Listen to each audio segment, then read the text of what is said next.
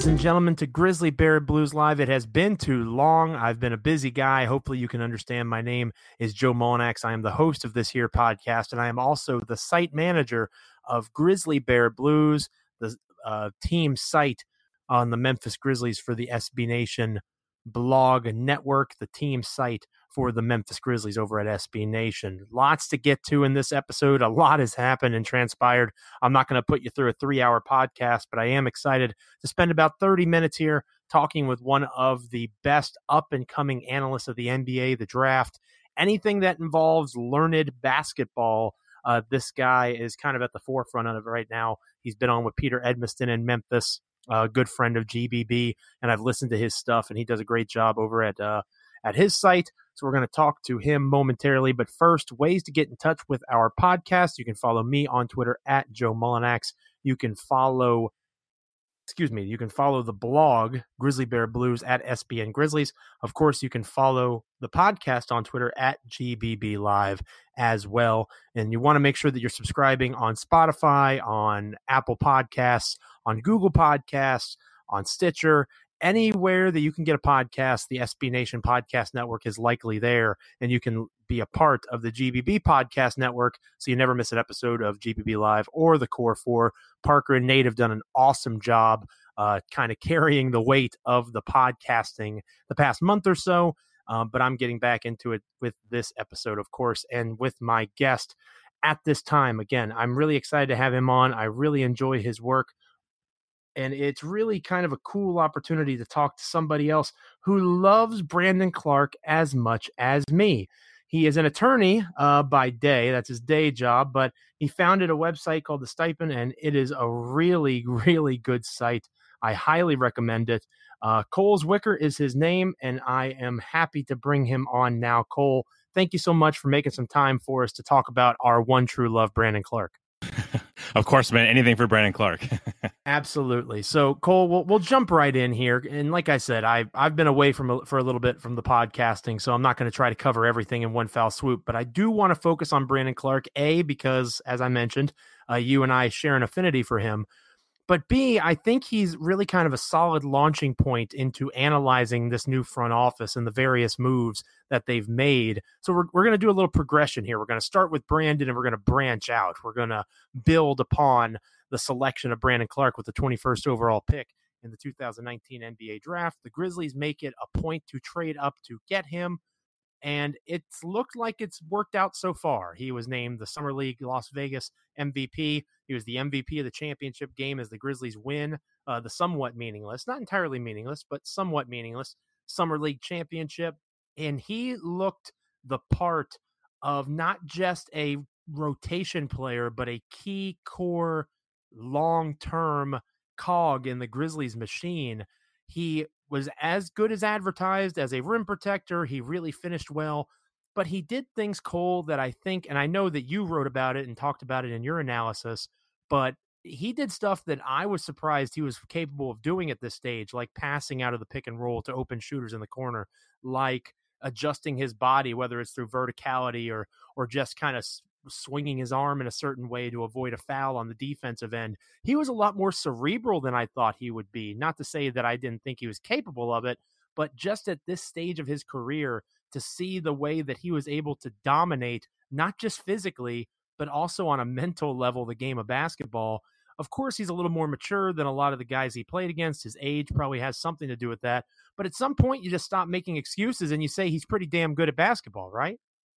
That was always the appeal for me. He was the second best basketball player in the country last year behind a generational prospect. He was really the second best functional athlete in the draft and in all college basketball as well. So that's always been his calling card. He doesn't meet the prototypes of a lot of what the modern NBA is, meaning more like switching, even though he can do that, but like rim protection, the wingspan. Everybody wants length on defense. They want shooting on offense. And he doesn't bring either one of those two things, but there's so much nuance to his game that I think can add up to being a very, very high-level NBA player. You noted the ability to protect the rim, but it's his ability to adjust, contort his body in midair. He's incredibly good as far as body control there. He targets the ball, mid-move. You can see him adjust to an offensive player up and under action. And Brandon Clarke, he kind of mirrors that with his hands and his arms, and he has incredibly quick hands. So you see him get blocks that way. His rotational awareness is high level.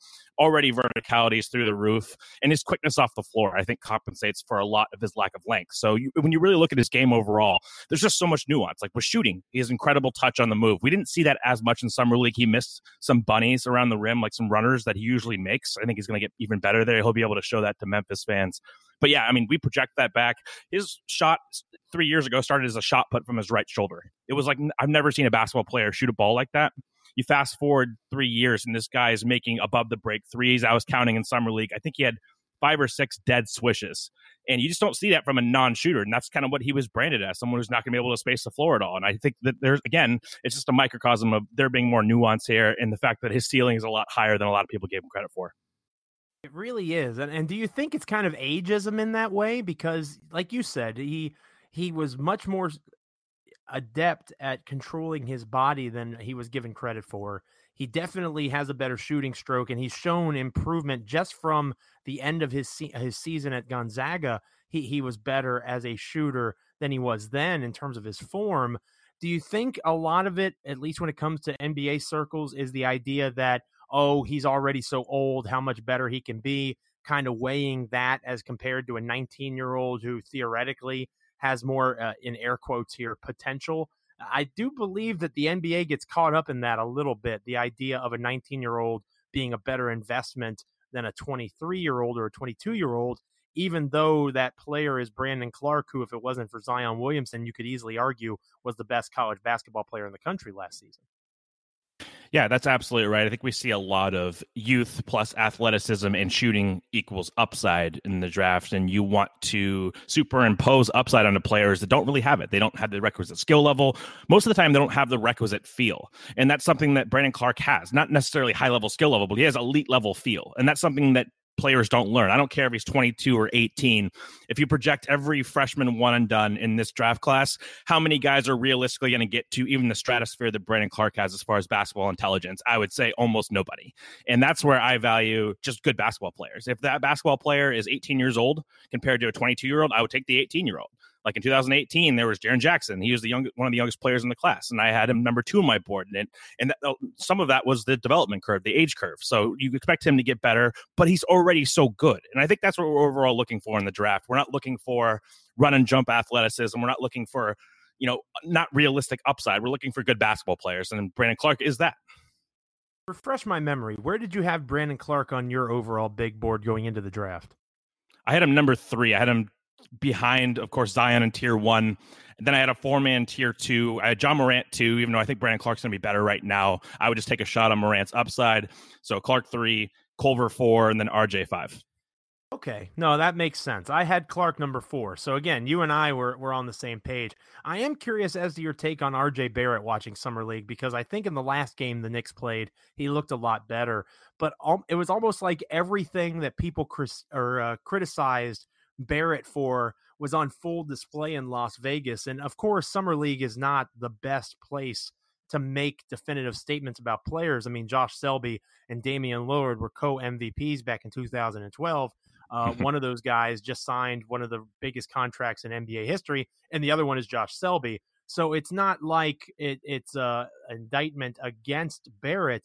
But at the same time, are you more nervous after watching him? Because I'll be honest, I was one of the people in Memphis that was beating the drum saying Ja Morant should be the pick, but I would like for them to have a long, hard look at RJ Barrett just to be sure. I'm glad I said the first part, because Barrett did not look like a guy that was worthy of the number 3 overall selection in Summer League. Yeah, he looked as advertised to me. I've watched a ton of his films. So everything he showed, all the issues were apparent. They're not fabricated. They're not like prospect hate. It's like if you watch this guy play consistently at Duke, even before Duke, there are skill level issues. His handle isn't very good right now. He's not super shifty. He got James Harden comparisons. He doesn't have nearly that level of shooting ability. James Harden was far more advanced as far as body control, quick dribble moves. He had, advanced moves back at Arizona State. RJ's never been that shifty kind of guy. He's more of a power player. He struggles to change directions quickly. He's more of a guy who wants to drop his shoulder and get into you. And we saw all those issues, creating space, at Summer League, but they were evident before. So I don't see, there's a lot of extremist takes with RJ. Some people are like, oh my God, like why would he be top 5, even maybe even top 10? I think it's going to be a process with him. It's not like he's going to walk into the NBA and be a game changer. There's so much skill refinement that he needs to make. He needs to improve his decision making. And a lot of times that doesn't happen. We saw that mostly in the beginning of Summer League, where he would miss Kevin Knox on a drive and kick opportunity, be a wide open pass, and he was triple teamed. He does that stuff all the time, but he also shows you the passing acumen, which he improved on as Summer League progressed. He was better in pick and roll, more willing on like pin down curl, over the top looks, etc. So I think it's going to be more of a process. You have to be patient with him. It's not like this guy's a game changer, though. He was never to me a guy that was like this, you have to get him in the draft. He was never like a pure get. What you're betting on most of all is this guy's a worker. And he's going to put in the time. He's super competitive, and he's going to be in the gym. He's going to be improving. And that's kind of the main allure with him. It's not like he's, again, this most dynamic NBA-ready talent. Absolutely. I think that's a great way to put it. I'm talking with Cole Zwicker here. He is the founder of The Stipend. Make sure you're following him on Twitter if you don't already do so. Again, he does a tremendous job, Cole does, over there. Make sure you're following him at Cole Zwicker. Now, Cole, I'm really curious as to how you perceive the Grizzlies roster, obviously focusing on Summer League still here a little bit, and then we'll continue to expand out from there.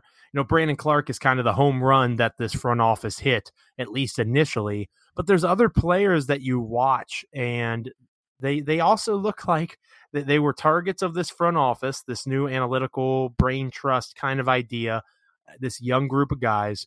And like a John Konchar is a great example. John Konchar, he is in his minutes, he looked the part of a player who could contribute on a variety of levels, wasn't drafted, was one of the first guys signed to a two-way contract almost immediately after the draft ended. So Memphis obviously made him a target.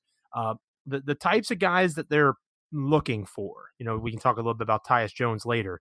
They fit a certain mold in terms of their percentages as pick and roll defenders or pick and roll finishers. You know, they're clearly emphasizing the statistical and advanced statistics way of viewing the NBA and their roster. How do you connect the process of what they've done to that Summer League roster? Like, is it just a symptom, or is it something that's kind of move forward and continue to be, you know, they're going to look for diamonds in the rough in that way? Because Memphis, if we're being honest with each other, isn't attracting any major free agents. They had to max out Chandler Parsons just to get Chandler Parsons. And no disrespect to Chandler Parsons, he was a pretty big free agent when he was signed, but obviously hindsight being 2020 probably wasn't worth that contract. So do you see it as them kind of playing the money ball kind of system? Do you think they're just trying to be smart about their way of doing basketball business? How do you connect their Summer League moves to their overall schemes and plans? Yeah, I think it's a great question. It's one that I think we're going to find out more information about moving forward. It's hard to say. Are they just taking shots on guys who have high box plus minus? For example, Brandon Clarke had a historically high box plus minus. John Konchar has great advanced numbers, steal percentage, that kind of thing. So I don't know if it's a pure analytics play in air quotes, or if it's just these guys are really good at basketball. Maybe it's both. And there's often an intersection between stats and the eye test that doesn't get reported on. It's like there's such a dichotomy between those two things. It's not either or. Most of the time, those two things are interrelated. So I'm very curious to find out about that. And like Tyus Jones, signing him, one of the best decision makers, you know, assist to turnover ratio is historically high in the half court. Is that the motivator behind signing him? Or is it the fact that, you know, he has command of the court? Like, he can play pick and roll. He can get the guys the ball that you need to get the ball. He's going to pass to Jaren Jackson. He's going to make high level reads. I'm really fascinated to see if this front office under Kleiman is more of just, you know, an analytics play and that's how they're going to approach it, or if it's just like an intersection and a culmination of several different components that really features basketball feel. Because that's what I look at this and say, like, John Konchar was one of the best team defenders at Summer League. He had a ton of deflections, a ton of steals, has incredibly fast hands, one of the smartest players there. But I think he had something like 9 points in all of his games. He was 3 of 13 from the floor. Like, he didn't shoot, he didn't really score in Vegas, but he did everything else really well. And that's what really interests me about this pick, and like putting assets forth, someone like that, just because there's so much of like, oh, this guy's a shot maker, but Konchar's not that. He's a guy who might impact the game in different ways. He just needs to shoot. So there's going to be a lot of information that we learn and glean moving forward from this front office, and I'm pretty fascinated to see what the result is. I love, and I go to your site often. I love one of your more recent articles that you wrote talking about free agency before it began officially. You had a section in the post called "The Intriguing Restricted Combo Guard slash Situational Initiator Trio." You had a Tomas Satoransky sandwich, and I wanted Satoransky and Memphis as part of my restricted free agency preview. He was a little too rich for the Grizzlies' blood. But the bread to this Satoransky sandwich, this Satowich, if you will, was Tyus Jones and DeLon Wright. And obviously, those are two names that are very relevant to Grizzlies fans. It was one of the more fascinating debates on social media and on our blog over at grizzlybearblues.com that I've ever seen among Grizzlies fans, because I think that people were passionate about their take. Like, there's a lot of people that think that this was the first real misstep of the Kleiman crew in terms of choosing Jones over Wright, because they believe that DeLon Wright is the better basketball player right now. And it was debated hotly, but it wasn't like it got personal. You see it on Twitter every day. People, will call you a prick or something just because you don't think that somebody can shoot the three at the level that they did at Las Vegas Summer League. This was not that. But it was really kind of interesting to kind of pick people's brains about the Tyus Jones versus DeLon Wright question. And it also ties into what we're talking about with this front office, the idea of how they're building this franchise and how they're building this roster. A lot of folks think that one of the main reasons they went with Tyus Jones was the age of 23 compared to DeLon Wright being a pretty old second contract kind of guy in terms of being 27. DeLon was probably ready to be a starter, and Tyus doesn't need that. And it makes sense for Memphis, at least to me. But I'm curious, and obviously, again, I read the article, and you should go over to thestapen.com, and check it out there if you haven't already done so. He talks a lot about Tyus and DeLon and the things they do well, the things that maybe they don't do so well. I'm curious how you perceive Memphis's choice to go with Tyus as a fit as opposed to DeLon Wright. Yeah, I think you touched on it. It's the age factor with Tyus 23, DeLon at 27, and the fact that they were able to get assets back, via second round. I think they got 2 second round picks. Maybe it was one. I can't remember. From 2 Dallas. second round picks. Yep. Okay. So I think this is kind of a microcosm of this front office too, is the fact of making decisions on the margins and viewing things as more of a value play. So maybe they viewed it as, we can get Tyus. We don't think the Minnesota's going to match. We'd rather have him and 2 second round picks than DeLon. We don't think that the difference is that substantial. So I think that's a way that they're looking at this potentially as well. As players, I do trust Tyus's jump shot a little bit more. He devolved in his shooting in his recent year, and I think a lot of that was that he was initiating the offense more, running more dribble pull-up game as opposed to catch and shoot, which historically he's been pretty good at. Wright is more up and down as a catch and shoot guy. I think he can get there as well, but not as good of a bet. Wright's probably a better on-ball defender, a little bit more versatile with his size. But overall, I think Tyus was what my preference would be, especially getting 2 second round picks with the age alignment and the fact that his decision making is so good. And I really do think he has a lot of shooting upside, mostly off the catch. Like, I don't think he's a dynamic pull up shooter. He doesn't have that real pull up three gravity. He's more of like a guy who can play pick and roll, make some reads, and take mid range shots, which he's not going to be incentivized to do, of course. But all of these guys, like, this is why I put them all in the same category as Satoransky. They're not like traditional scoring point guards. So when you say lead guard, these guys aren't lead guards. They're really like combo guards who are more like a Fred VanVleet, who is incredible in the finals. But you notice VanVleet's role, and it's more playing off of Kawhi, playing off of Kyle Lowry, and being that kind of secondary ball mover and that high-level decision maker who can also shoot off the catch. That is kind of the role that I see for Tyus. If you would, please, talk people off the ledge. The folks that I've talked to that have been most adamant about this, you mentioned Tyus Jones being a catch and shoot, kind of guy who can improve in that area of his game for sure. One of the major critiques of Tyus compared to DeLon is the idea that DeLon Wright will attack the rim, try to score. He wants to score the ball. Tyus Jones is more of a facilitator first. And if you put him out there with Kyle Anderson and Jay Crowder, who the hell is going to score the basketball? If you would, to me, at 23 years old, you put him into a system that obviously Taylor Jenkins is going to emphasize guard play. I think that he'll play alongside Ja Morant for stretches of games where he'll be able to help Ja create, and they can also create for each other, because obviously Morant is a pretty elite passer, and that skill should translate to the NBA almost immediately, even more so than his shooting.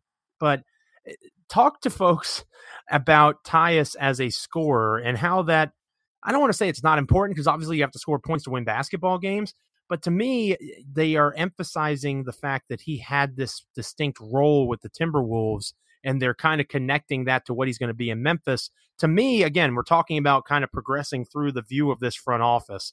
We'll talk about Josh Jackson and Grayson Allen next, but they're taking calculated risks. And Tyus Jones is a good calculated risk in that they think that his game can progress within the system that they're establishing if they develop him the right way. And that's catch and shoot, shooting off the dribble, whatever it might be, taking advantage of the opportunities that are going to be presented to him, playing alongside the players he's going to be with the next few years. It all kind of adds up to me to another piece of that front office puzzle of taking smart, calculated bets on players, signing them to smart contracts that don't hurt you down the road if it doesn't work out, but it also allows for you to really look pretty brilliant if it does pay off. And the numbers suggest that it realistically could. Yeah, absolutely. I'm really fascinated to see his fit next to John Morant. I think that's a big allure of this signing to me, is like he can really play next to him. And that's something that I wanted to see from Conley if he would have stayed with the Grizzlies, is seeing those two guard lineups. So you don't put so much pressure on Morant to create everything. Like Morant's going to be the guy who puts pressure on the rim. That's what he does. He gets into the paint, he sucks in the defense, and he kicks it out. Like that's what he's best at. And I think, Tyus is not that caliber of player. He's not the kind of guy who's really going to attack the rim relentlessly. He can run a 1-5 pick and roll though, and he can find guys open. And if you have Jaren Jackson, if you stagger Jaren Jackson's minutes too to play with Tyus at the 5, he's going to open up the paint more because Jaren's going to pick and pop. He's going to draw that big out. That's going to help Tyus get downhill a little bit more because you have to respect Jaren's shot. And I think that's going to be another dynamic is playing Tyus next to Jaren. I'm a little curious to see myself how high Tyus' scoring ceiling is, just because he's always played a very specific way and he's always had talent around him. Even at Duke, with Justice Winslow, Jahlil Okafor, he's never really been the guy in a lineup, really. It's mostly just a tertiary guy. I think that's what he does best, but I'm curious to see how far he can push the envelope as a scorer. And that's clearly something that Memphis is lacking right now. They just don't have a lot of perimeter scoring types. And that's going to be an investment over time. They're going to have to get, a wing shot creator eventually, or a secondary ball handler that can really dribble past, shoot, make decisions, and get to the rim. So there's going to be other ingredients added. I think that Tyus can fit around all of these guys, though. That's a great place to take a quick breather. When we come back, we'll be back with Cole Zwicker of The Stipend. Make sure you are following him on Twitter at Cole Zwicker, and make sure that you are sticking around. We'll be right back with more Grizzly Bear Blues Live. We are back, ladies and gentlemen. We're going to be finishing up here with Cole Zwicker of The Stipend. Make sure you're following him on Twitter at Cole, Zwicker. He does a great job over at that website. He's been on with Peter Edmiston in Memphis, and I'm glad that he was able to make some time for us here on GBB Live. We've been progressing out, taking a look at the front office and the new direction they're taking the Memphis Grizzlies. We started in the previous segment talking about Brandon Clarke, who Cole and I both mutually have a massive crush on. Then you go out and beyond into other free agent signings. Obviously, the move to go with Tyus Jones instead of DeLon Wright, Tyus Jones instead of DeLon Wright. And now I kind of, in that last segment, I hinted at the idea of calculated risks.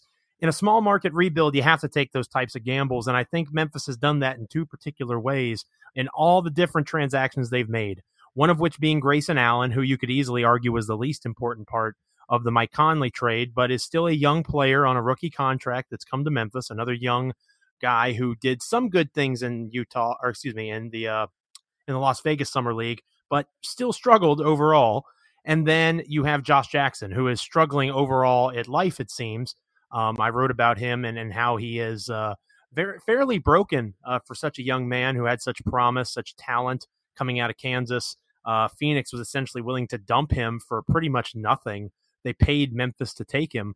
These are the types of smart moves that a front office will make. Again, we talk about calculated risk and smart gambles, but it's also very possible that neither of these players are even on this roster this time next year. So, Cole, I'm curious as to your take on those two particular moves. It's probable that it's almost certain that both of them don't work out. It's probable that at least one won't.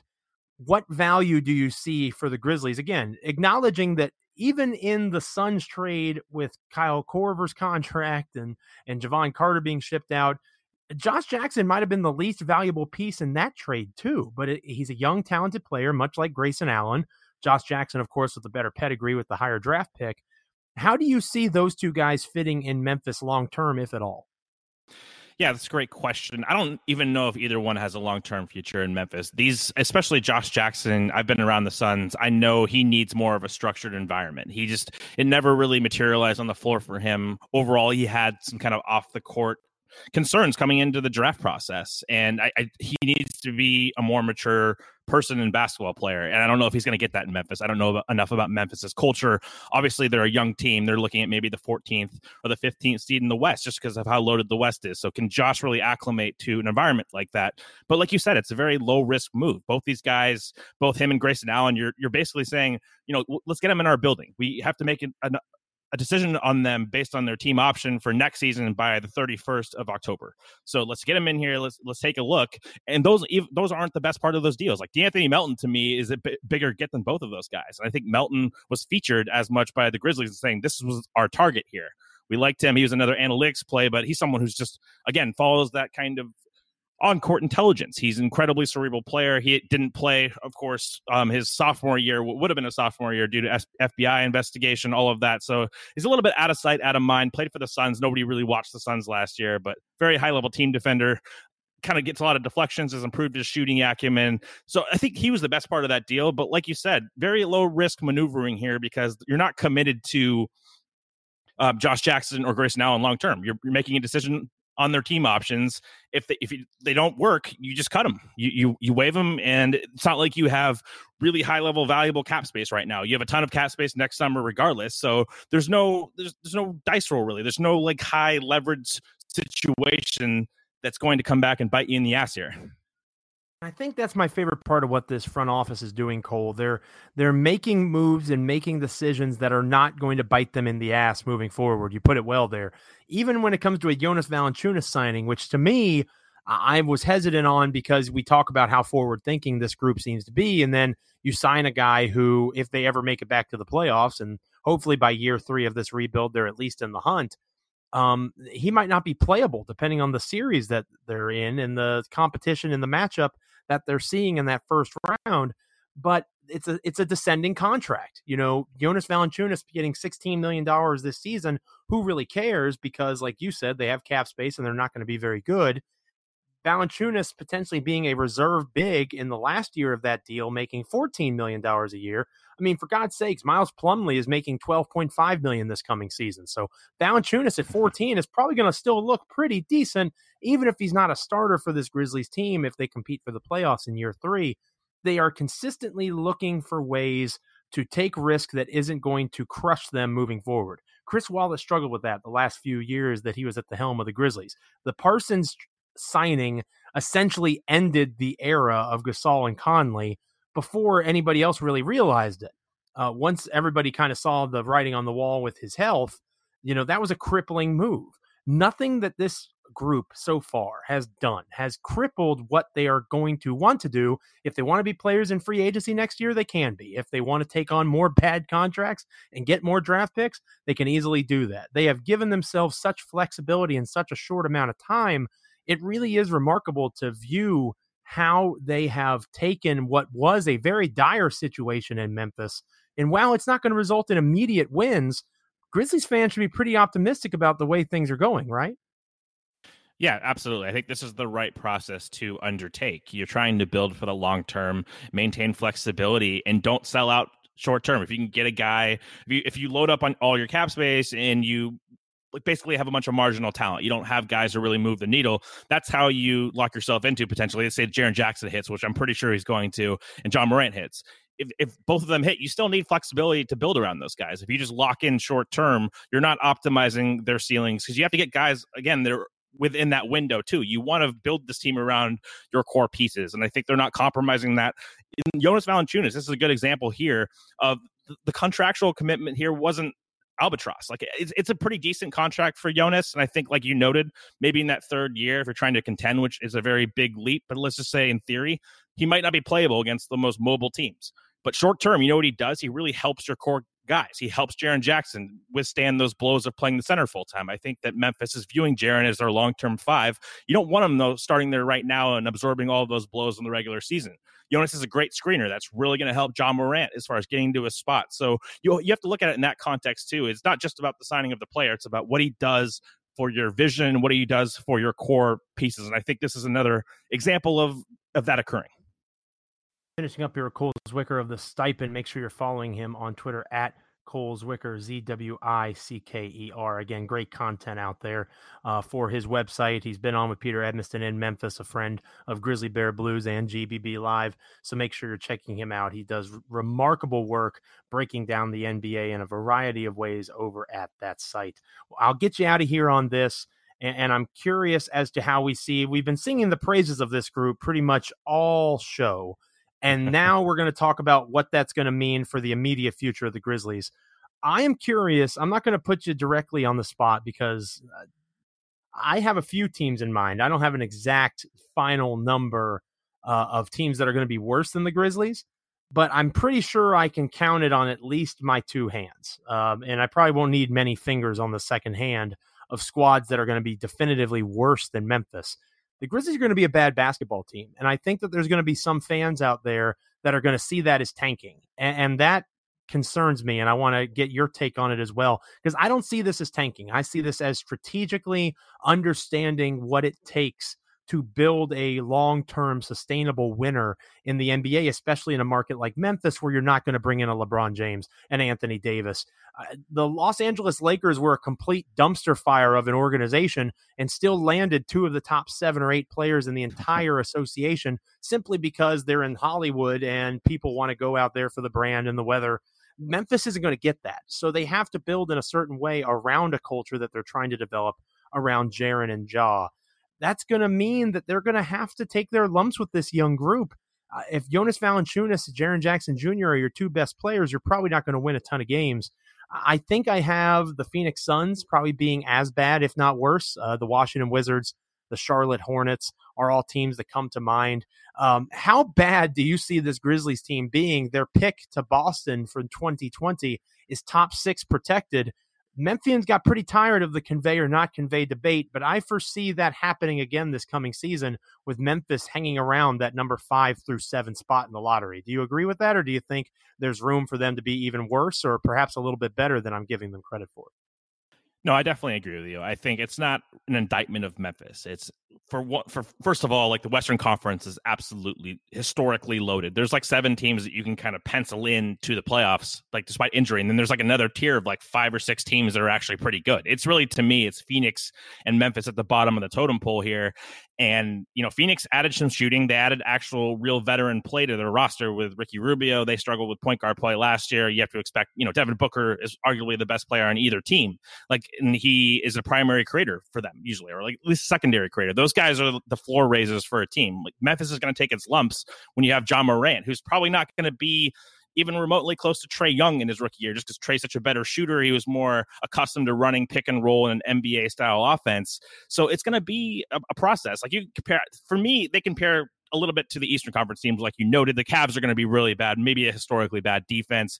The Knicks, the Wizards, the Hornets, they're in that tier for me. So they're probably like a bottom 5, bottom 6 team along with the Suns in the Western Conference. And again, that's not a negative. This is what you have to do. Like even if they were going to use their cap space to compete right now, like who are they really getting to move the needle in the West? Like the best they could probably do is still like 12 or 13. It's really hard to ascend. So I think the right move is to bide your time, wait for this Harden, you know, Paul George, Kawhi Leonard generation to kind of fizzle out, and then you're ready to take control of that airspace once that happens. And then you'll have assets to potentially trade for another star, or you'll have cap space to sign a free agent in restricted free agency, which is probably their most realistic means of bringing in a free agent long-term. I just love the flexibility. This was an organization that seemed like it was drowning upon itself in terms of not being able to make competent moves and not having a plan. And now there's a very clear plan, at least it's clear to me. It starts with Jaren and Ja, and it branches out into Brandon Clark and all these other guys they're bringing in. And I think the important thing for fans to understand is this is a process, right? This is not going to be something that's fixed right away. We mentioned earlier in the show the idea of them not having enough shooting. They aren't going to address every issue in one year. People need to be patient, and I think that they've done enough in this offseason to earn enough credit to have people say, hey, let's see how this plays out. Yeah, exactly right. I think you have to be patient, and you have at least, like, what do you need as a franchise? What do you need as a fan base? You either need to be competitive or have the hope of competing. Usually that comes via your young prospects, having guys that you really believe in, having that kind of ceiling. Like, enjoy Jaren Jackson Jr. I think he really is in my opinion, one of the 5 best younger prospects in the NBA. He's going to be that good. So enjoy that process. We'll see about Morant. I think it's going to be a little bit more of a period where he's going to have to improve over time, and you have to give him time to develop. Primary creators, there's a lot of variance with those guys, and it takes a while sometimes to be able to run an offense. It doesn't come to some as naturally as it did De'Aaron Fox in his second year. Maybe that does happen for Morant, though, but I think there's a lot of hope in Memphis where you at least have the infrastructure via prospects, you have some pick capital, and you have like an organization that seems to be making good decisions on the margins. Usually that's a recipe for building a competitive team in time. It's just going to be a process. That hope is so valuable after a couple of years being down in the dumps. It feels like a new day in Memphis, and that's thanks to the new front office, Zachary Kleiman, Zachary Kleiman, Tayshaun Prince, Jason Wexler, that whole crew over at FedEx Forum. Cole, thank you so much for your time. It is much appreciated, and hopefully we'll be able to have you back on down the road. Anytime, man. Always love talking teams, and Memphis is one of my favorite teams right now. So there you go, because of Brandon Clarke, solely because of Brandon Clarke. Hey, Brandon Clarke, D'Anthony Melton, all of the guys that I've loved on the margins over the years. Pair that with Jaren Jackson, and yeah, it's a fun time, man. Memphis on the margins. I think that's going to be a good tagline. For Cole, for everybody that's checking out the podcast, wherever you may be listening, make sure you're subscribing, rating, reviewing, all those fun things. Again, thanks to Cole. Thanks to you for listening. I am Joe Mullinax. Grind forth, Grizz Nation. This has been Grizzly Bear Blues Live.